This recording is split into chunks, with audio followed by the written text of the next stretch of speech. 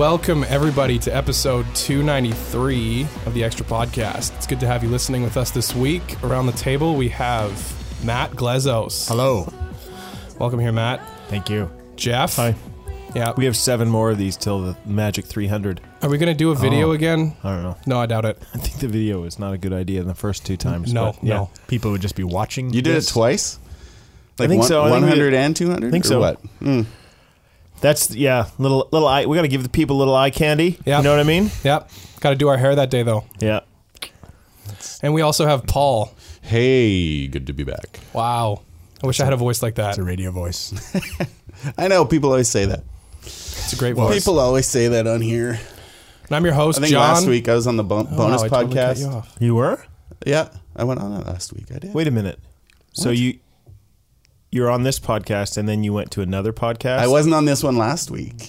Yeah, but just you, on Well, it I just think this that's week. a little bit weird for you to be 2-timing us like that. Wow. that's right. You have to have some loyalty Goodness. to the. Boy, I didn't think this was going to be so... Why did we get those tattoos if it wasn't? What? You guys shouldn't be talking about this in front of me. You guys should be talking about it behind my back. Yeah. Yeah. We were just discussing how in Canada people will often say very polite things to your face, but then behind your back not always say such polite things. Kind of nice. Maybe we don't have to hear what they say about us on the podcast all the time. Totally. That's right. Yeah. So this last weekend, Jeff was talking about love and marriage and husbands and wives. And is there anything, Jeff, you didn't get to say that you think you'd like to say? Yeah, there's nothing else to say besides what it is that I said over those 40-some minutes this weekend. You went long this weekend. You were I did. 48 minutes. No, in 48. Online, you're 48. Yeah. But it was 48, which brought everything to know about marriage in 48 minutes, which was amazing. Was not intentional. I know. So it originally was less than that. And then I cut stuff out and it got longer.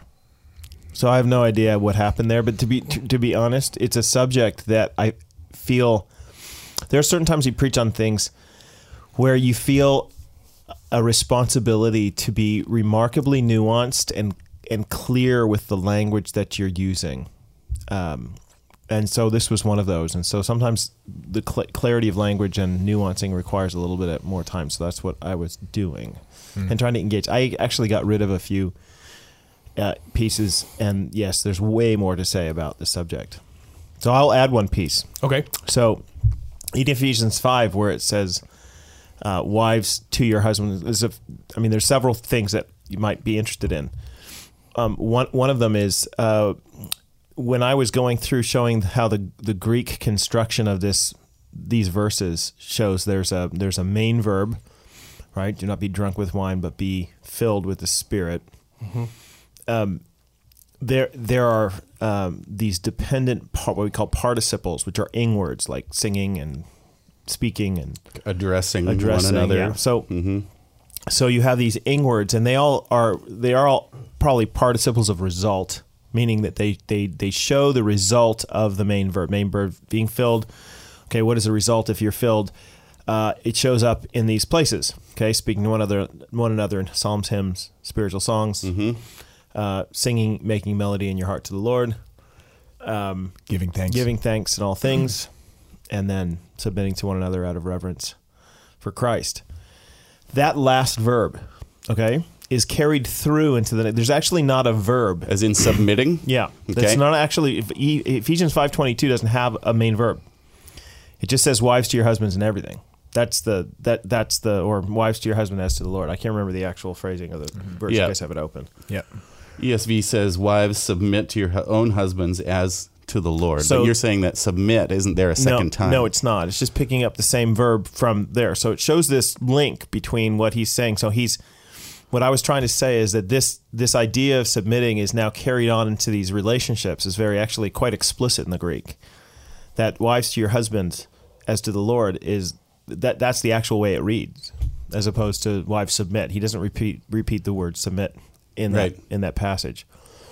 The other thing is that's interesting there is that you have that phrase at the end, as to the Lord, right?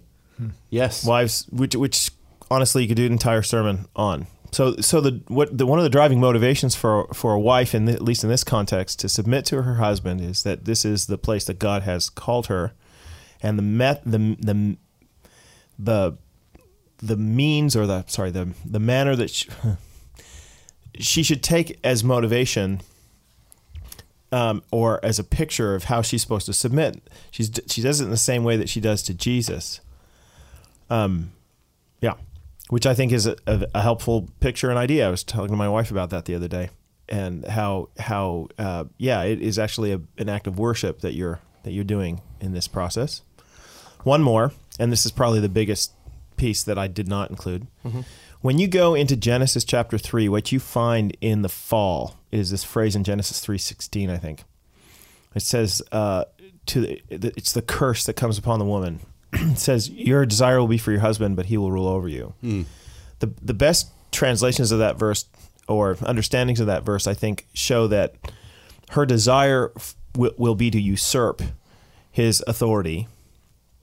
That whole passage, by the way, is just, there's authority and is all part of it. I mean, God comes to Adam in the garden. God reiterates, in Adam all sin. So, but your desire will be for your husband, but he will rule over you. And the idea of authorities in that word rule, but the language that's used there is rule should be taken is what we call pejorative, meaning it's a negative idea in that passage, that he's going to actually oppress you. And this is really, in my opinion, a great description of the problem that happens in marriages all over the place. That what you have is a wife who doesn't want to be stepped on or treated poorly, or wants to usurp her husband's authority, and then he ends up utilizing his authority in a domineering and demeaning way, and presses her further down, which of course drives her into further desire to usurp, and he presses down harder, and you see this negative cycle going on. So I think a lot of people in the past, and probably still currently, would read that whole thing there where it says that, okay, she is trying to usurp him, but he's ruling over her. They would say, like, oh, the rule over is actually a command. But you're saying here that this is actually part of the curse. Yeah, it's not a command. That this isn't a command, but it's showing how Adam and all men will have the proclivity. Is that the right word? That's right. Tendency to oppress rather than love them. It's actually a prophecy. If you ask me, he will rule over you. It's a description of what's going to happen from this day forward in the curse, which is the same thing that you find in all the other statements. You will have pain in childbearing, right? Okay. Adam and Eve. Adam used to work the garden, which was probably an orchard, right? And now he's going to have to. It's probably the sweat of his brow that he's going to have to work it. So it used to be easy, and now it's hard. It's going to bear thorns and thistles. It's going to be difficult for him. Anyway, so there will be a frustration. In other words, God created men and women in this godly role situation where you had a godly leadership from the man who was created first. This is what Paul points out, and then you have the woman responding as his, to use the language that's there, helper. Yeah. All right. So anyway, you get that in the creation account. In the fall, what you find is is a usurping of that. In fact, that's what happened at the fall. Satan comes to the woman. She basically, and the man's there, but he's not taking any kind of leadership in this situation. You're right. She ends up being, so everything's reversed, okay? And then when God comes, he actually comes and he addresses the man.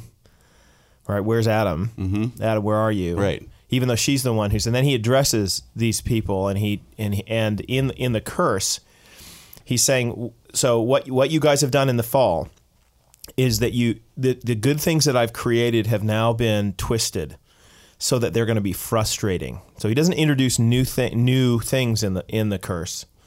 He just says that part of the fall now is going to be the disruption and difficulty in the things that I've already created that are good. So she has pain in childbearing. She was going to bear children apparently without pain, or the snake is now going to crawl on his belly all his days and eat dirt, right? As opposed to, I'm assuming, he used to crawl, or do you see what I'm saying? And likewise, this godly relationship that they had with each other, naked and unashamed with one another, she helping him and he taking this kind of headship, is now turned into, headship has become an oppressive thing, and she has is going to be doing the same thing that happened at the initial fall by usurping his position. Yeah. What you find in Genesis or in Ephesians 5, though, is that in the gospel, you have the opposite cycle going on. So you have this negative cycle of she wants his authority, and then he uses it to oppress her, and she wants it more, and then he uses it to oppress her, and so you have dysfunction and anger and frustration in the relationship. But in the gospel now, what you have is the husband loving the wife as Christ loved the church, and she submitting to his godly leadership like the church submits to Christ. So you have now a positive, and in response, so she's responding to his godly leadership, which in submitting, and then he, of course, because she's submitting, wants to show more godly leadership, which makes her submit even better. And then, do you see the cycle goes the opposite direction? Yeah, so we're seeing actually in Christ, marriages in Christ are actually a reverse of the curse, a reverse of the fall. Right, and I think that this is intended biblically. As a big picture of what God's doing in Christian marriage. And that's part of the challenge, is that we just don't see that very often, or at least maybe people within the church and without, they don't see that picture. So it's hard to believe and hard to see how it, be one thing. I think if you talk to people as they enter into marriage, those who have seen that happen, it's like there's no, this passage, they'd say, I've seen that in my mom and my dad. But when you haven't, either you just grew up in not a Christian home, or even worse, it was a quote unquote Christian home where there was a domineering leadership. Then it's so destructive because there's an inherent distrust that this can actually happen. Right. And so this is the case with every Christian. Most Christian doctrines are buried and disbelieved because of many people's inability to carry them out in practice. Right. So the love Christ has for the world is not often embraced by the world or seen by the world because Christians don't show it. Do you see what I mean? We're called to do this particular action. We don't do it, and as a result, it ends up disparaging Christ himself and what he has to say. And this is another case, okay? So here's this godly picture of marriage, of the way it's supposed to function, but because so many Christian marriages operate according to the fall and not according to the gospel, what you find is people saying, well, it doesn't work. It's not real. And yet it does, and it has, and there are marriages that you can point to that suggest so. It's just that they're not always well seen. And let's be honest, we tend to exaggerate or point out the ones that are really horrible, and we end up kind of enthroning them in our minds, saying, see, it doesn't work, because we ourselves are inclined toward the fall. Like, we don't want it to work because we like what we like. And if I'm a husband, I want to be able to dictate the terms in my relationship. I want her to do what I want to do. And likewise, she wants the same thing. And so that's the flesh, right? The proclivity toward those things. And I need the gospel. I need the Spirit using the gospel in my life to reorient me to being the kind of husband who leads like Jesus does and gets down on his hands and knees, and he washes the feet of those who follow. And she needs the Holy Spirit so that she can submit and defer, which is a phrase that I think some people struggled with a little bit this week because we don't use the word of defer or deference. Anyway, those are the things. You asked me, John, what things I could add. There's like 3. Great. Thanks, Jeff. So this could have been longer. It could have been. One. Yeah. I said one, though. That's good.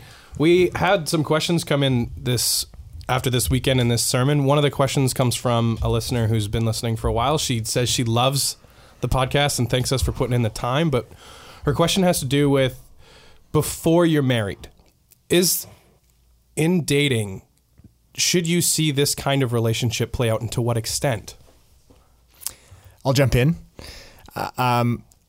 I think really the question is, I'm dating this guy. Is there some patterns that we should be establishing where I'm deferring to him? And the strict answer is that that's not the relationship that's being addressed here. So Paul is not speaking to a dating relationship. So there isn't a real way in which you should be or should feel the command of God that you need to defer. And that's for that's for your safety. There's something special. The covenant of marriage is such that God's saying this is now a safe place where you're pledging yourself to one another. You don't have that yet. I would say if you're looking to foster that within you as a woman, you do have, though, a relationship where you can do that, and that's your relationship with Christ. And so to the extent that you are practicing this deference, this Jesus, you're not just my Savior, my Lord. I want to look to your word. I want to be shaped by that. I want to recognize that I am not the one who ultimately governs my life. That habit of mind is going to bear fruit in your marriage. So if you're used to reading the Word of God and then saying, "Well, I get that, but I think I'm going to do this," that's going to show up in your marriage as well, I think. Yeah, and I think for single ladies, all the single ladies, as you're reading this text, I can. Oh yeah, Beyonce. I don't even know. When you read this text, though, if you're in a dating relationship, or if you are considering, maybe you went on one date with a guy and you're like, oh, you think he might be nice, test him with this. Like have this text in your mind and go, is this going to be a guy who will love me like Christ loved the church? Yeah, that's a good word. Is this going to be a guy that I can actually submit to, that I can actually defer to, and really test it? Don't be passive, but allow yourself to ask those hard questions and ask them of yourself. And as you get to know him more, ask them of him. Ask him good questions. Mm-hmm. And early on, if you're noticing things that don't line up with that, then be happy to walk away. There's something that I think should be added here too, a real clarification, that there are those who will read this passage or passages like it and come to the conclusion, see, women submit to men. That's not what this is saying. Correct. And so there are certain relationships that all of us are in which you submit to the other party who has authority over you. Okay? So if you have a job, you have a boss, you are in a submission and authority relationship. Yeah. Your job there is to submit at every point that's non-moral here, right? When they say, listen, I want you to paint the wall blue as opposed to green. Your job there is not to say to the boss, I'm not going to do it unless I get to do it my color. No, you're in a relationship where you are called to defer, actively defer to your boss to say, you know what, I'm going to do what you ask me to do. Even if I think green's better than blue, I'm still going to paint it what you asked me to do. So I'm in an authority submission relationship there with your parents, right? You're in an authority submission relationship until you reach the proper age. Husbands and wives are in that kind of situation, right? There are other places we're in an authority relationship, submission relationship to the government. There's lots of us. We submit at lots of points, but here's the question you need to ask yourself. Whenever you start thinking to yourself, "Oh, I'm supposed to submit here," or you want to express your independence or whatever, you need to be asking yourself, is this one of those relationships in which God has placed me under the authority of someone else, and I am called as a Christian to submit to their rightful authority and non-moral decisions? Do you understand? Mm-hmm. I think most Christians, we tend to default by saying, no, I'm independent, and submission is a stupid idea. No, it's a godly idea. Jesus did it. And we have lots of places. I can show you passages where we're called to submit to the government, right? Render to Caesar what is Caesar's. Mm-hmm. So we are called to submit to the governing authorities over us, right? We are also called to submit to the elders of local churches. Mm-hmm. So you are in lots of these situations. So you need to identify, who is it that I'm supposed to be submitting to and who am I not? So I'll give you a little story. I've been in situations with denominational parties. And I've sat at a meeting and they've asked me to do something. And my question to them has been, I'm not sure what to make of you and your request, because I don't know, based upon our church polity, which means that the way that our churches function as a denomination, I'm not entirely sure are you in an authority over me? Or are you not? Because in Baptist settings, each local church is independent and doesn't have to respond to a larger, which is kind of the Mennonite Brethren background, okay? We believe in the autonomy of the local church. But if you're Presbyterian, Yeah. okay, Different story. then the Presbyterian, the presbytery, which is the body of men in the PCA, for example, Yeah. they have an authority over the local church pastor. And when they say to me, listen, you need to do this, then the answer is, okay, yeah, okay. Yeah, that's But right. I don't. So again, I'm just saying that that's a legitimate question to ask. What kind of relationship are we in? So if you're dating, you're not in a relationship with that person where you are called to submit. Right. If you're on a sports team, you are in a relationship where you're supposed to submit to whom? Well, to the coach. To their will. I want you to run a zone and not a man-to-man. I don't like zones and I think it's awful and I will not do it. Okay, listen, as a Christian, run the zone. Do you see what I mean? Like this is why this is such a great part of Scripture, because it's so practical and it works out in everyday life. So Russell Wilson did the right thing when he listened to the coach and he passed Yes. at the one. Yep. And then was intercepted Yeah. beautifully. He did the right thing. He did the right thing. But again, if someone's asking you to do something immoral, right? I want Yes. you to go and to torture those particular people over there. The answer is no. I would love to follow your directives because you are the army captain, but I am not going to do so because God is bigger than you. So why is it then that, or there are obviously some of those relationships that are a no-brainer in our culture, meaning you give me a paycheck. For the most part, people submit willingly, but then in this area, there are questions. The word submission becomes a difficult word. So I've always found that interesting that as we talk about life and culture, there are all of us are in these relationships right now, inside the church, outside the church, and yet here. And so why do you think that is?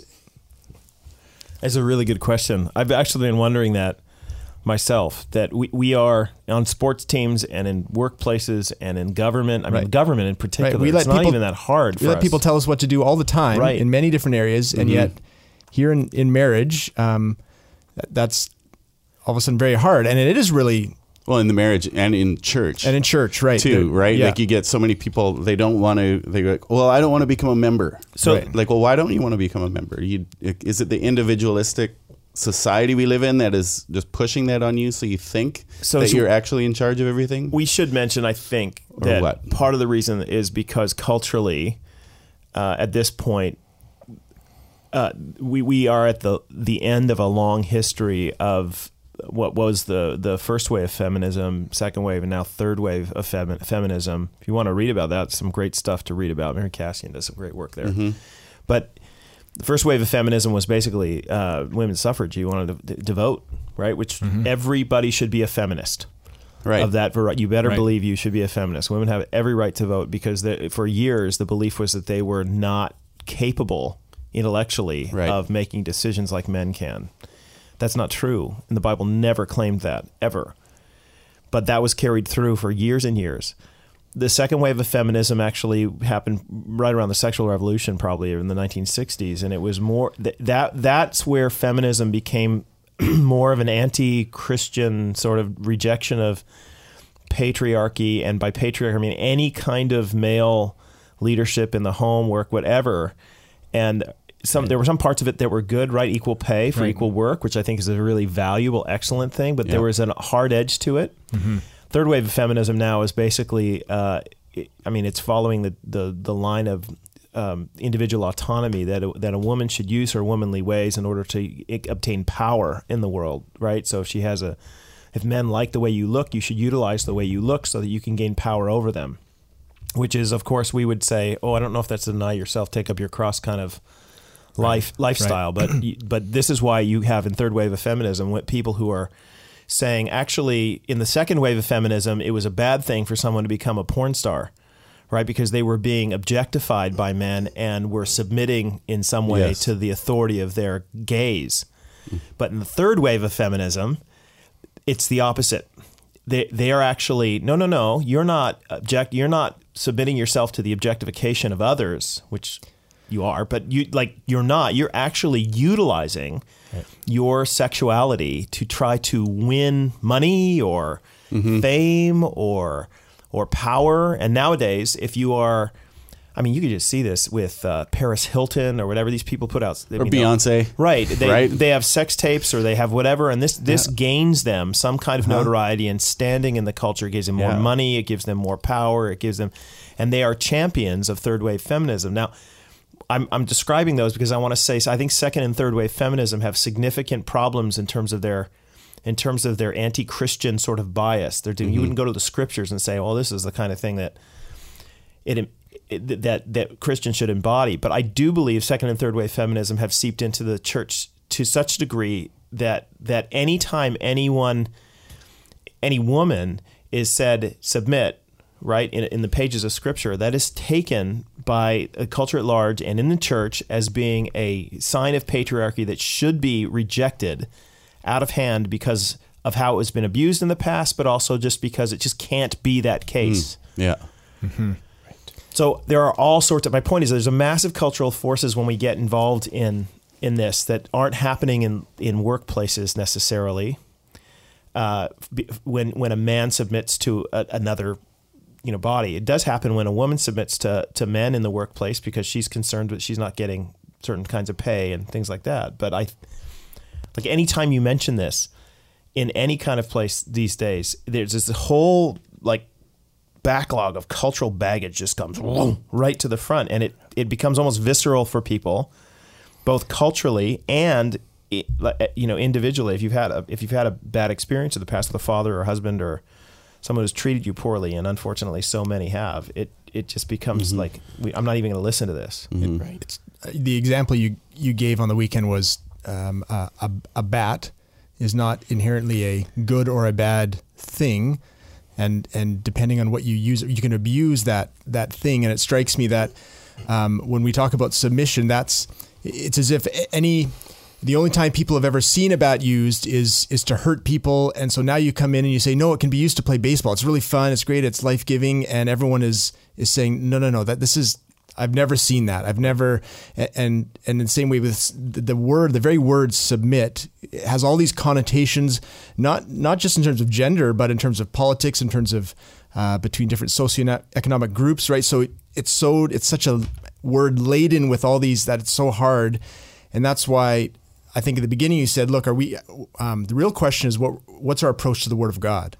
Mm-hmm. Do we believe that this Word is life-giving, that it's for our joy, that God actually loves us? Because if we begin there, then we can approach it from, I think, the way that it's intended and where we can cut through some of that. But that's also an area of submission. Yeah, and okay, so I say that, and that's why, I don't want to make it sound like people who, so for example, if you don't hold a viewpoint, there's a debate, a live debate about these issues in the Christian church. And so there are those who would say, hey man, I believe the Bible too, and I want to submit to its authority, and I have a high view, and I want to sit under it, not over it, but you've just flat misunderstood this text and other texts in the scriptures like it. Your replaying of the biblical storyline is highly patriarchal, and do you see what I mean? And so, that's another factor. This is one of the reasons why people reject it, is because they've said, well, the scriptures don't teach this, and so they'll take the passage, for example, of Ephesians 5:21, submit to one another out of reverence for Christ, and they'll make the argument that everyone's supposed to submit to everybody. And even in the image that's utilized there, right?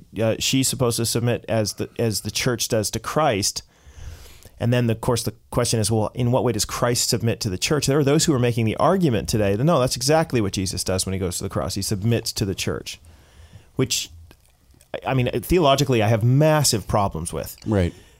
But there are those who are making those arguments. And so if you go to a church that discusses it like that, it becomes kind of plausible.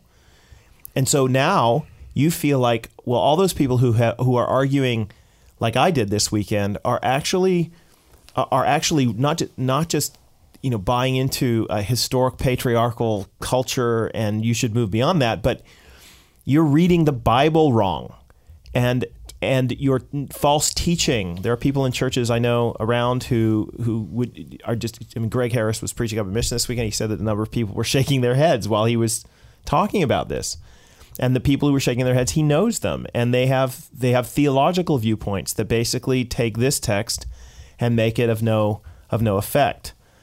They essentially say that Paul here is we've moved beyond this passage and this idea here. And so as a result, that's part of the reason why in churches you find so many people who are not into it. Right. It's detrimental. Can I just add? Yeah. That's detrimental to marriages. Okay, and I said at the beginning of my sermon, though, here's the thing. God has a right to determine for us our relationships and how they should function best. He also has the right to determine how the world functions best. And so he gets to define what's good, true, and beautiful. And so if we've understood this right, all right, if you read Ephesians 5 and you come to the conclusion that, this is the holy word of God spoken through the apostles who theopneustos, God breathed through them. And so these are God's very words. Then God is speaking here. And our response to this should never be no, right? Or second, to kind of apologize for it, which seems to be maybe it's true, but you shouldn't really say it loudly. Certainly not in a culture like ours, because everyone's going to get mad at you. I made that point this weekend, and I stand by it. Like, why should I not proclaim boldly what it is that God says? Of course I should. I mean, what's my job? Isn't that my job? I think so. Herald of the King. Absolutely. So I'm not going to apologize to say that this is what's best for people. I think that if you run against what it is that it says here in your marriage, it will end up causing trouble. Again, you will be operating under the fall, and I think that will ultimately cause you trouble. What's very interesting to me is that there are those who disagree, though, with this, who end up employing some of the same ideas, but call them something else. Do you know what I mean? So there are husbands who are showing godly leadership, but under the guise of, this is just equal submission type thing. So in practice, sometimes we get it right, right? Sure. So that our marriages are strong. Yeah. But I'm just saying that we should just own the language and recognize that this is what God calls us to do. And I think it's a place where the church can actually be radically countercultural and can actually show a better way for our culture. Because let's just be honest, the culture's not doing that well with marriage, guys. True. Right. But we do need to have grace, like in all teachings, especially for those women in particular, wives in particular, just haven't seen this done well. It's not like it's Monday, so now there's a time, right? Well, it's Tuesday, Matt. So it's Tuesday. So Tuesday by now when we're recording this. by now It should be fine. every wife No, and there's should have tons totally of questions adopted. on the actual outworking of it. I think one of them came in about deference, about what that means. What does that look like? Or what does it mean to give space to lead? Yeah. So I made that was the language. Your seminary illustration, I thought was really good with that. Yeah. Where Jeannie deferred the choice of where you were going to go to seminary, right? Like you called her.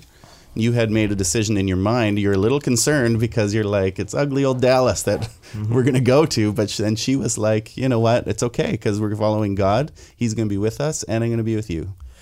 Right. So what I'm saying is the language of deference is one that I wish we would bring back, because I actually think it's the key to godly submission in any relationship. It's an active work, deference is. It's not passive. This is what bothers me about when we talk about submission. We act in some ways as if those who are submitting are just letting people walk on them. No, they're not. They are willfully and intelligently recognizing their role in a relationship and endorsing it by acting out in a particular way. And so I'll liken this to if I'm in a workplace, which I am, I have a responsibility toward my boss, okay? And there are points at which there are going to be questions that are raised toward me. So if I'm walking around the church and I'm the young adults pastor of this church and someone asks me a question, why is it that such and such was canceled? Right? And it has nothing to do with my ministry, and it was a decision that was made by the senior leadership team of the church.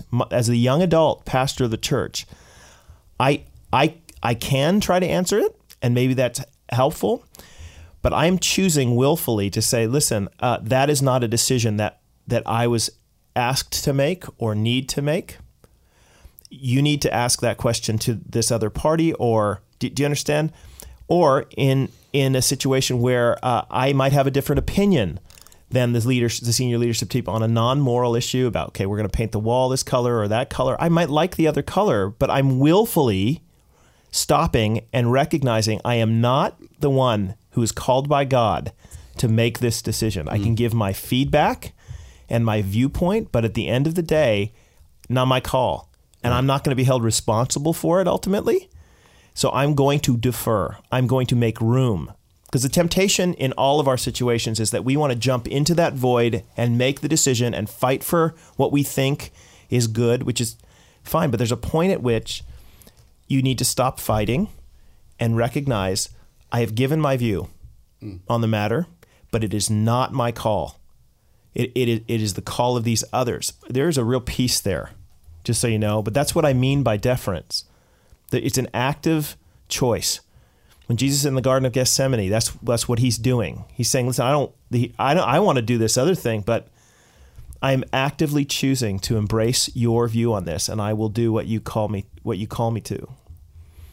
Ezra Cody does this an awful lot with me. He'll do this. He'll often talk to me and he'll say, I don't like this decision that we're talking about, your viewpoint. I don't like it. I don't think it's the right viewpoint. Here are the reasons.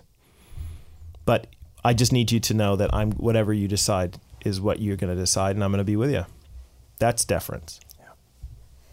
Right, and then as the lead pastor, we'll use that as an example, is in a case of loving him well in that time, you listen.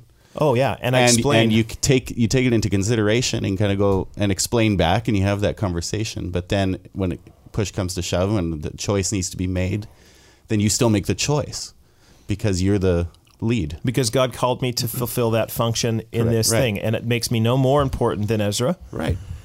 Or less important than Ezra. It's just the function that I'm called to employ. Yeah. I think it's helpful to that example of where to go in seminary is a good one because it's a big, massive life decision that you're feeling a sense of calling. I think though sometimes husbands take that and apply it to where you're going to go on vacation, just all these other decisions in life. And what I think you're saying, you haven't said it, but tell me if I'm wrong, that's not like, as a loving leader, you're only going to that place of making the call when you feel this is what needs to happen. I feel the Lord himself is calling me to this.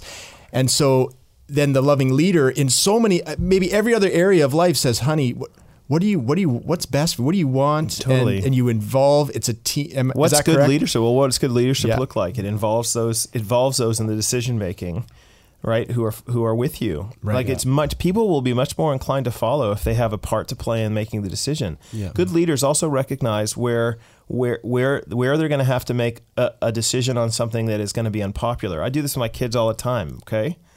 Like sometimes the decisions I make with my children are not popular, but they're for their ultimate good. Do your homework, right? I don't want to do my homework. Okay, you're going to do your homework right now, and I expect something from you right now, and that's to submit. I don't want. You're going to have to submit to what I'm asking you because I have your good in mind. So there are places where you have to make those kinds of decisions that are not going to be popular. But my gosh, I hope that they're few and far between, don't you? Yeah, and and they are. I think that's what also we need to, especially for the young marrieds, to know that they're very, like in our marriage, there's been a couple of times where Dawn and I have just got to a point where I've had to make a decision, but by and large, and then what you've done is you've tilled the soil, so to speak. You've set a culture in your marriage and your, like any workplace, where everyone, feels involved. And so when the decision has to be made, it's on a background of so many instances of love and grace and sacrifice. And then when that comes, you've listened to me so many times in the past that in this moment where you're disagreeing with my viewpoint, and a lot of times you've made decisions involving me, and I still feel genuinely heard. But there's a part to play in both of them. Sometimes you might have to make that hard decision, but most of the time you don't. I actually think you need to win people's minds. Again, that's good leadership, is trying to win people's minds to an idea instead of just being a dictator with it. Some guys think that this is, again, they think this is now I've gotten the authority and right to domineer. What? Dude, that's the fall. Do you see what I mean? That's you're going to rule over her, right?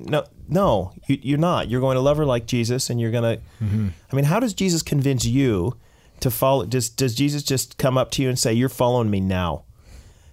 No, he actually woos your heart to follow him, so that you want to do it. Right? There's nobody who's a Christian today who's like, "I don't want to be a Christian, but I am." No, he won your heart to it, and this is the kind of leadership that we are called to show. John? All right. Thanks, guys. We are going to end our podcast there for this Calling week. it there, huh? Yeah. All right. Thank you for listening, and look forward to having you back with us next week again.